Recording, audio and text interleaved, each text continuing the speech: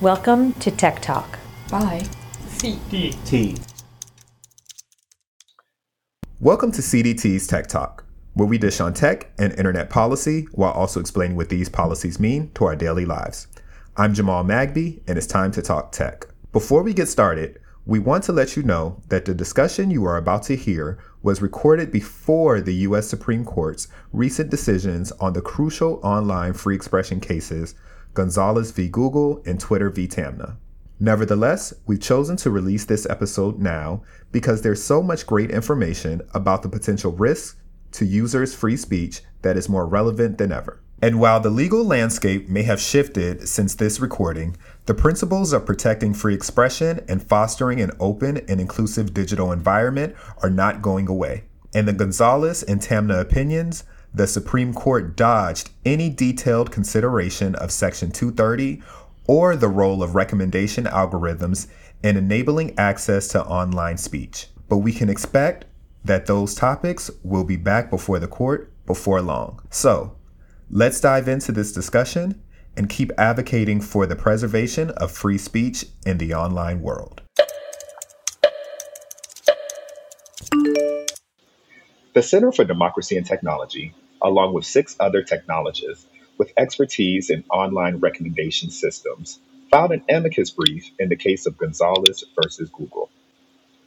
The brief urges the United States Supreme Court to hold that Section 230's liability shield applies to the claims against interactive computer service providers based on their recommendation of third-party content, because those claims treat providers as publishers. Here to talk a little bit more about the amicus brief is Jonathan Stray, Senior Scientist at the Berkeley Center for Human Compatible AI, and Caitin Vogus, Deputy Director of CDT's Free Expression Project.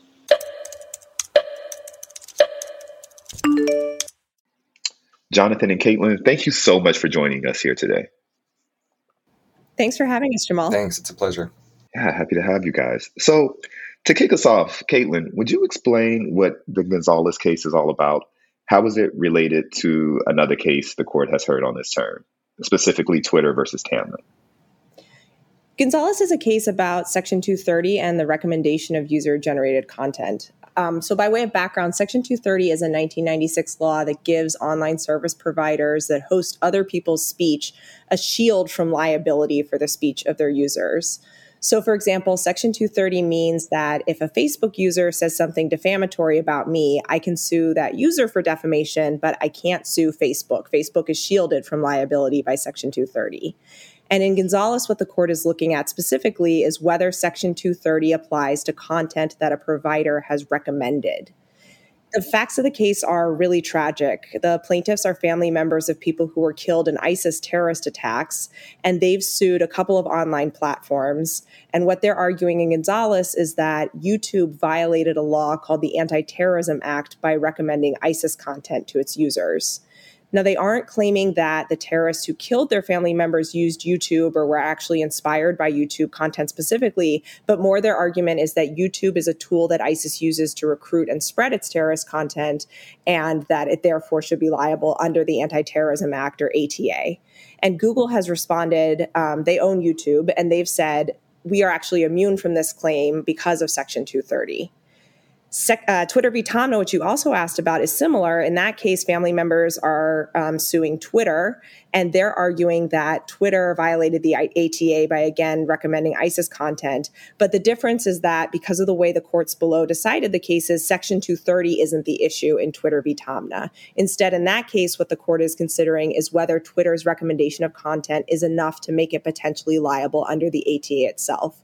So in other words, assuming that Section 230 doesn't apply, what does a plaintiff need to claim in order to make out a case against an online provider for violating the ATA?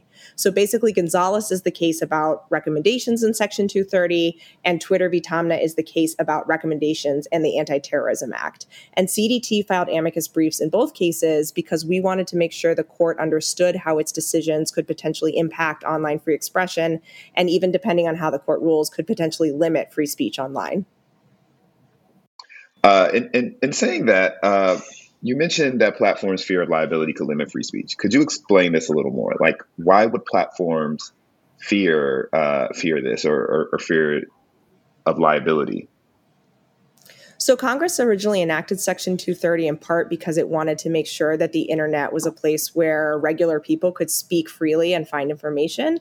And the idea behind the law was that by limiting the potential liability for these online hosts of user speech, you reduce their incentives to remove user-generated content. The reason is because if a host is worried that they might be legally liable for the things that their users say, they might say, I'm not going to host user-generated content at all. That's too risky. I'm not going to do it. Or they might host user-generated content, but really aggressively limit or moderate it. And we know that content moderation is imperfect. We know it often leads to the over-removal of totally innocuous or even beneficial speech.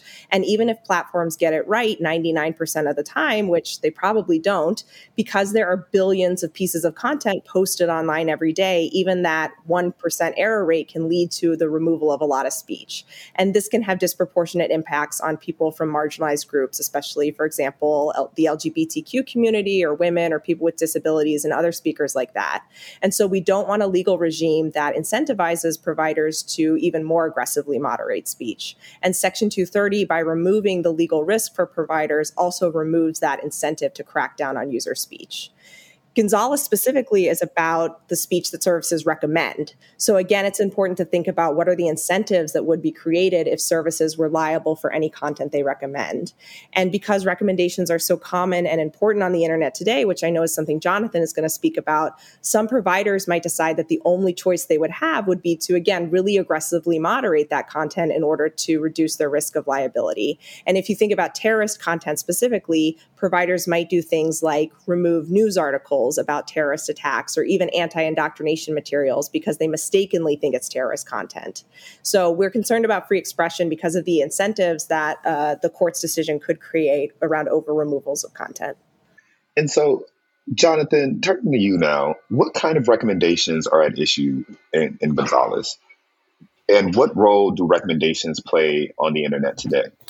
Right. Well, okay. So this case turns on the question of whether targeted recommendations are protected from liability under Section 230. And it never really defines targeted recommendations. The plaintiffs don't really explain what they think this is. But broadly speaking, many products and services have the problem of filtering down an enormous amount of available information, items they potentially could show to a user, to the small set that you actually see. So think about, for example, how many news articles do you actually read in a day? If you're a news junkie, that could be a dozen. But even a dozen is a tiny amount compared to the tens or hundreds of thousands of news articles published each day. So the idea there is that you want the computer to try to pick for you the things that might be most important or most valuable to you. And similar logic applies to your friends posting on social media, where you could have thousands of posts that you could see, but most of them you won't care about. Jobs on LinkedIn, music on Spotify, movies on Netflix, and so on. So recommender systems are these systems used throughout the web to try to solve this problem of figuring out what you personally would be most interested in seeing from the huge pool of available items. So, is it possible to distinguish between content that is recommended online and or content that's just being displayed? What's the difference, and how do we separate those? Yeah, so this is one of the core questions in this court case. You know, if you read some of the other briefs and arguments that have been presented to the court, there's sort of a little bit of a blurring between the different senses of recommendation. So, for example, if YouTube wrote a review, right? So YouTube, the company, or YouTube staff wrote a review of a video and said, this video is fantastic. Everybody should watch it. I think it makes some really important points. I think everyone would agree that that was some sort of endorsement by YouTube. But on the other hand, what the plaintiffs are arguing in this case is that merely displaying the video as an option for the user to click on is a recommendation.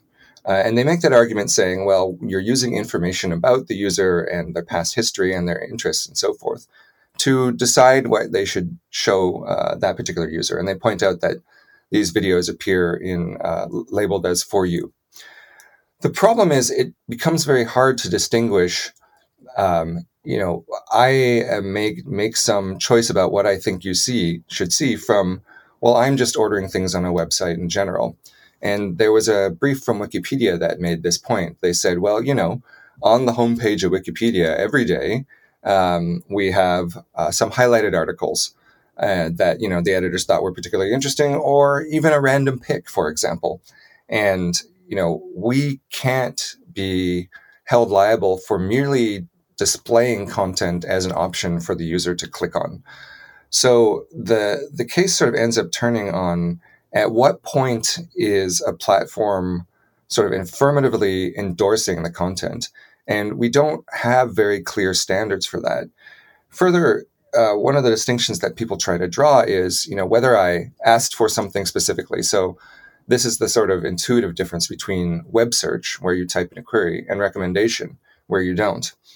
The problem with making that the distinction is that it sort of doesn't work in either direction. So when you search for something, like say I type politics podcast into Spotify still has enormous latitude in inferring what it is that I mean by that search query. And so they have to somehow filter and prioritize and rank the items that might be politics podcasts, some of which might be material that, let's say, is damaging or harmful conspiracy theories. So it's not clear even that search engines would be immune from a law that induced liability for recommendations. On the other hand, it sort of cuts too broadly in the other direction as well. If you have a modern recommendation system accounts for a huge number of factors beyond the search query, right? So your location and whether it thinks you're interested in Python the snake or Python the programming language. There's all of this other information that is used to decide what to show you. And it's not obvious why whether you typed a query at that moment should be the thing that legal liability turns on. Wow. So Caitlin, given what Jonathan explained about recommendations and the display of content, should the protection that Section 230 gives providers for hosting user-generated content change when they recommend it? We think that Section 230 should apply to shield providers from liability for the content they recommend. In other words, we don't think it should change depending on whether or not providers recommend content. And part of the reason is because what the court is going to look at in this case is the actual text of the law. Section 230C1 is the provision at issue. And that part of the law says that it applies to any claim that seeks to treat a provider as a publisher. Claims that seek to treat a provider as a publisher are barred by Section 230C1. And we think that recommendations of content are just another method of publication. They just reflect the provider's choices about how to order content, how to display content. And those are very similar to choices that traditional publishers have to make. If you think of, for example, a newspaper that's deciding whether to put a story on A1 or A26, the story that goes on A1 is, in a sense, a recommendation that this is a really important story that newspaper readers should read. And we think it's similar when online providers are sorting content based on the various factors that Jonathan was describing.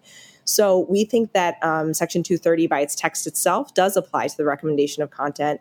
But even more importantly, it's really important that it apply to protect free expression online. And I keep coming back to that and what we talked about earlier around the incentives of limiting or over removing content. And we really think that would be a huge problem if Section 230 didn't shield providers for any content that they recommend. And part of the reason for that is because recommendation is so essential to what happens on the internet today. It's really wrapped up in the display of content. And so providers would, again, have to resort to that aggressive limiting or moderation of content if they were afraid of potential liability. And that, in turn, would have really bad effects for user speech. They wouldn't just remove content that's posted by ISIS. They would also sweep up a lot of constitutionally protected speech, too, because they'd be worried that they might recommend it and it could lead to liability. So those are the reasons that we think Section 230 should apply to providers even when they're recommending content. Wow, yeah, it sounds like there could be a lot of unintended consequences here if not protected properly. Jonathan, you joined the amicus brief CDT and other technologists filed that argues that Section 230 should protect the use of recommender systems. Why was this important for you to join this brief?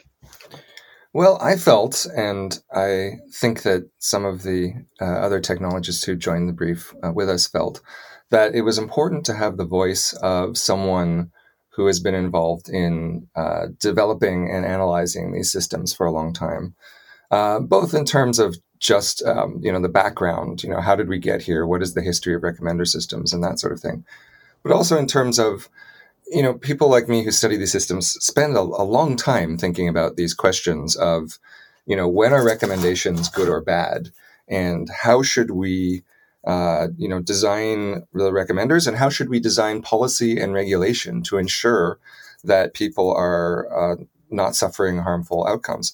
So I don't want to paint a picture that I don't think there are any problems with recommender systems. My research is all about the possibility that these systems may be amplifying divisive content and exacerbating political polarization and other problems. So it's not that I think there isn't a problem here. It's that the way the court is talking about this case is sort of leading in the direction of saying, well, the way we're going to decide which recommenders are safe and which aren't is on the basis of what kind of algorithm they use to show things to people. And I just don't think that's a very good way of making that distinction. In particular, I'm worried that an adverse ruling in this case could make it harder for platforms to try new kinds of recommender systems that may have better outcomes or may do a better job addressing some of these types of harms. If the liability ends up turning on whether the algorithm or the technique used to display content is sufficiently complicated in some way. So, for example, most people imagine that reverse chronological listing, sort of classic Twitter mode, would not be considered a targeted recommendation in the way that the plaintiffs in this case are talking about it. Okay, so if that turns out to be the case, then that provides an incentive for everybody to use much, much simpler algorithms, which in some sense maybe is good because maybe those algorithms are easier to understand and we have a better sense of what's going on with them. But in some sense, maybe that's also very bad because it means that experimenting with new ways that might be better, it becomes legally risky. And if I could just add to that quickly, it's really important, I think, to have amicus briefs from technical experts in a case like this because the Supreme Court justices are not technical experts themselves. And they said as much at oral argument. Justice Kagan said, we're not the 9 greatest experts on the internet. Should we be deciding this case? And one of the roles that an amicus brief like this one can play is bringing that expertise before the court. So the court has 6 of the greatest experts on the internet, I think, in CDT's amicus brief, teaching them about recommendation systems and in many of the other amicus briefs filed in the case. So that's a really important reason to bring that technical knowledge before the court to help hopefully educate it about the things that Jonathan was just talking about that can really matter when it's interpreting the law. Yeah, that's extremely important. And since you mentioned it, and Jonathan, I'll start. I'll come to you first, but Caitlin, I would love to hear your thoughts after. But we've all had a chance to hear the oral arguments in the case, right? What do the both of you think is missing, and where are the gaps? And lastly, what should the justices consider before making a ruling? Is there anything that we're leaving out? Well, I was frustrated how little discussion there was over the question of what a targeted recommendation is. So this case is proposing to add a precedent that says, well, anything that is, quote, a targeted recommendation might lose this liability shield. But what is that? And one of the things we tried to draw out in the brief was all of the things that targeted might mean, right? There's all these different types of information. So, for example, one of the things that's used to make recommendations is the item that you're currently looking at, right? So you click a video on YouTube, and then based on that video along the side, it says, well, here are some other videos that are kind of related to this one. So is that targeted? I mean, in some sense, it's using personal information that is, what you're currently looking at.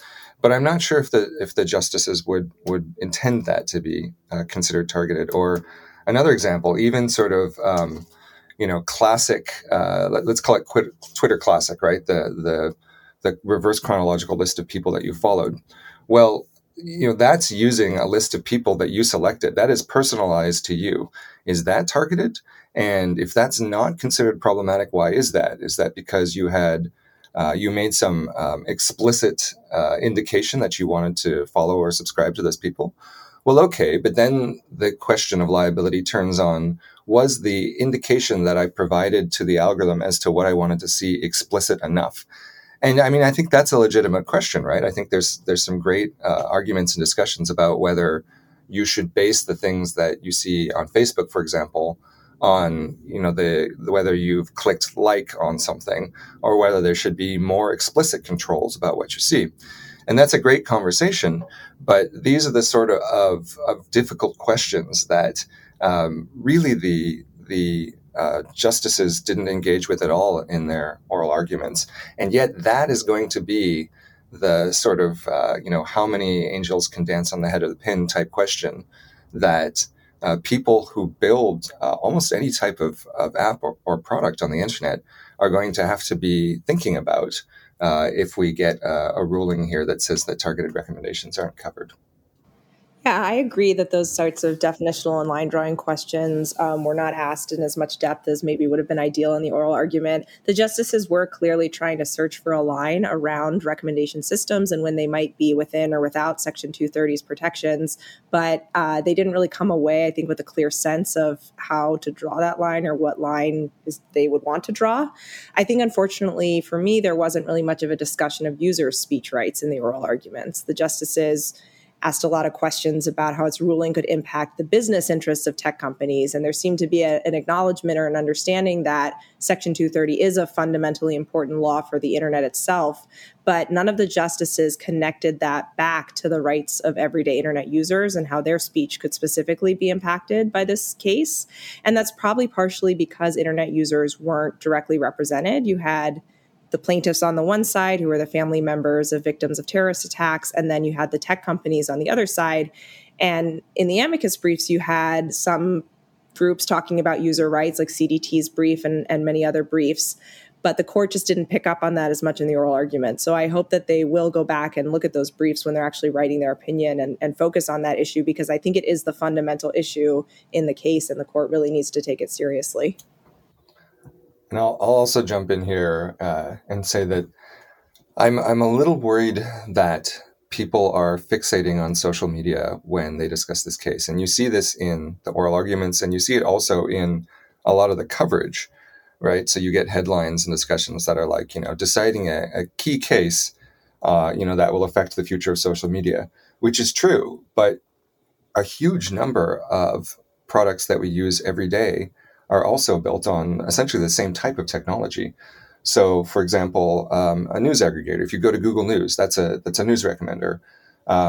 What you are recommended on Netflix, the music that Spotify tries to find for you that it thinks you might like, the jobs you see on LinkedIn, even web search. It's not clear that using the language that the plaintiffs and the justices have been using in this case, it's not clear that web search would be excluded at all. And the sort of worst case scenario is you get a ruling that makes search engines think that they might be liable for how they order their search results. And so that would be very challenging as well, to the idea that, well, some search algorithms would make you liable for recommending or having in your search results some piece of content that is, say, defamatory or can be linked to terrorism, or all of the terrible outcomes that can happen online, and that there's the liability is going to turn on some difference about what type of algorithm you used is very troubling. So, what should we expect to see from the courts in the coming months? Caitlin, would you take this first? The court could issue its decision anytime between now and the end of June, which is the end of the term, and it didn't give a clear signal during oral argument about how it will rule, so it's hard to predict exactly what the decision could be. One thing I will definitely be looking out for is a decision where the court rules in favor of Google. It says Section 230 does provide immunity for the plaintiff's claim in this case, but it does so in a way that is still detrimental to online free speech in future cases. So kind of what Jonathan was saying, if it goes down the path of saying, well, some algorithms could make you liable and some wouldn't, and the liability really turns on some difference about what algorithm you're using. And in this case, Google's algorithm was fine, but in a future case, a different type of algorithm wouldn't be. That could be really problematic in future cases. And so there's a scenario here where Google wins, but online free expression still loses. And I think we need to be on the lookout for that because it will matter for how Section 230 is interpreted down the road in the future. And it'll also really matter for congressional debates on how to amend Section 230, which are very active right now. Congress is really thinking about whether it needs to change the law, and if so, how it should do it. And I think many in Congress are probably waiting to see exactly how the Supreme Court rules before they decide whether to take forward big changes or small tweaks to Section 230 or potentially leave it the same as it is. So one way of reading the oral arguments and the attitude of the justices is that they are searching for as narrow a ruling as possible. Pretty much every brief that was submitted on the defendant's side, or I guess it's the respondents in the Supreme Court case. Anyway, on the Section 230 should cover should provide a liability shield for targeted recommendations side, or even on the neutral side. We're not taking a position; we're just trying to help you think about this side. Pointed out that a ruling here could have enormous consequences all across the internet for a huge number of companies and products and services. So I think they're trying to find a way to rule as narrowly as possible or to avoid ruling on it at all. And one way they could avoid ruling on it is by deciding in the other case, the Tamneh case, that actually, Twitter isn't liable for terrorist content that appears on its platform under the ATA for whatever reason. And if that's the case, I think they could return to this case and say, well, actually, we don't have to decide it because no matter which way we decided, they wouldn't be liable anyway.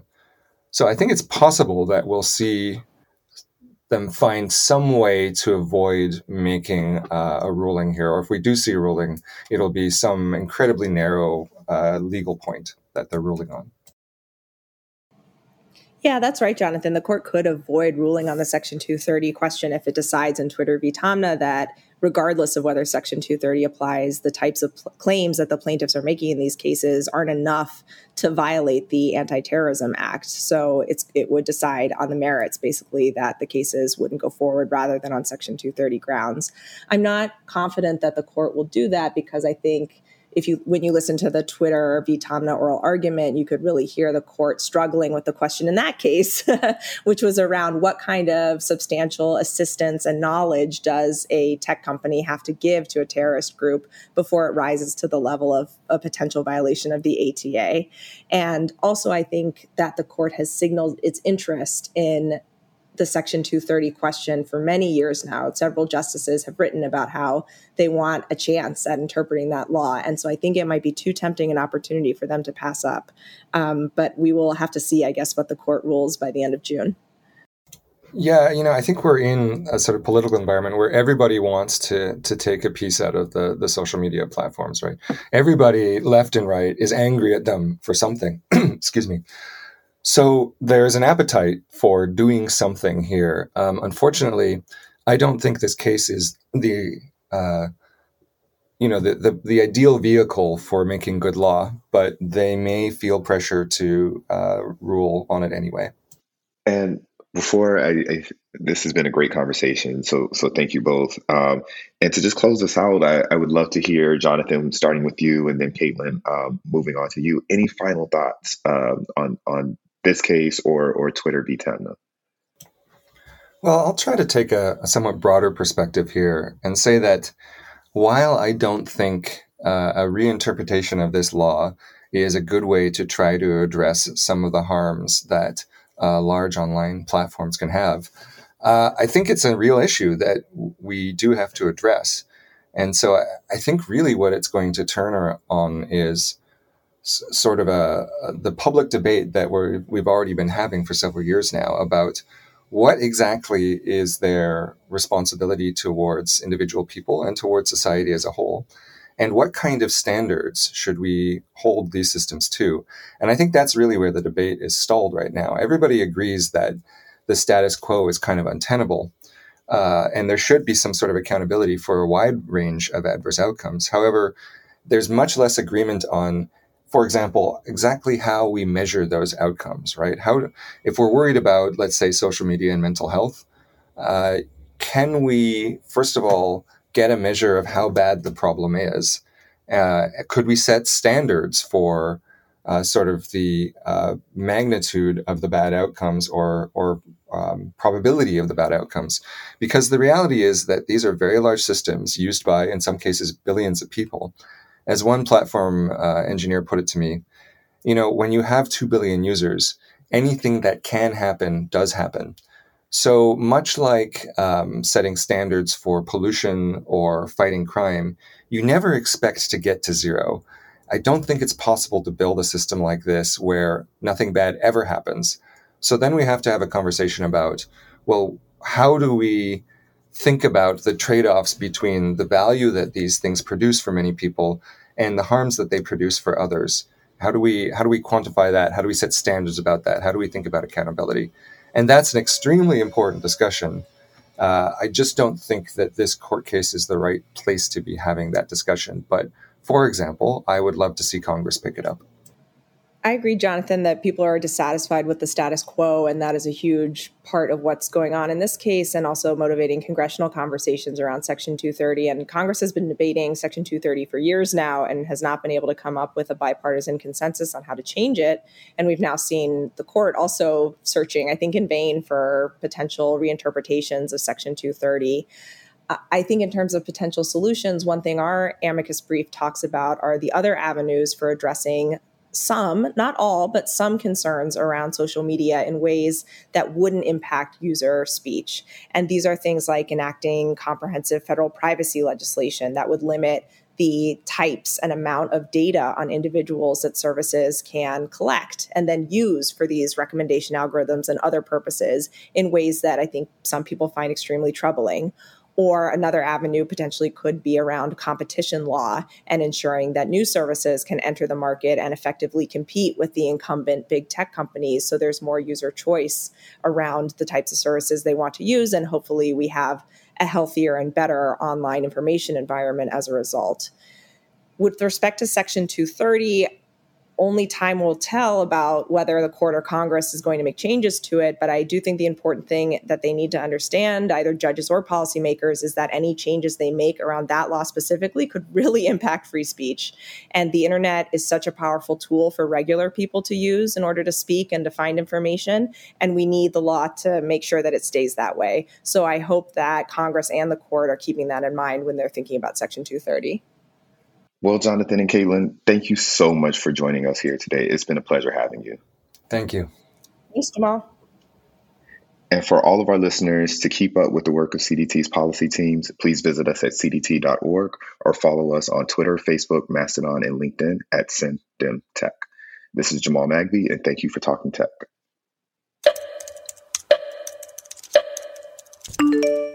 Hi, I'm Riddhi Shetty. I work on the Privacy and Data Project here at CDT.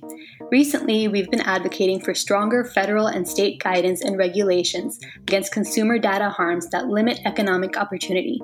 You can support this and all we do here at CDT by going to cdt.org/Tech Talk and donating. Every donation matters. Thank you for enhancing civil rights and civil liberties in the digital age.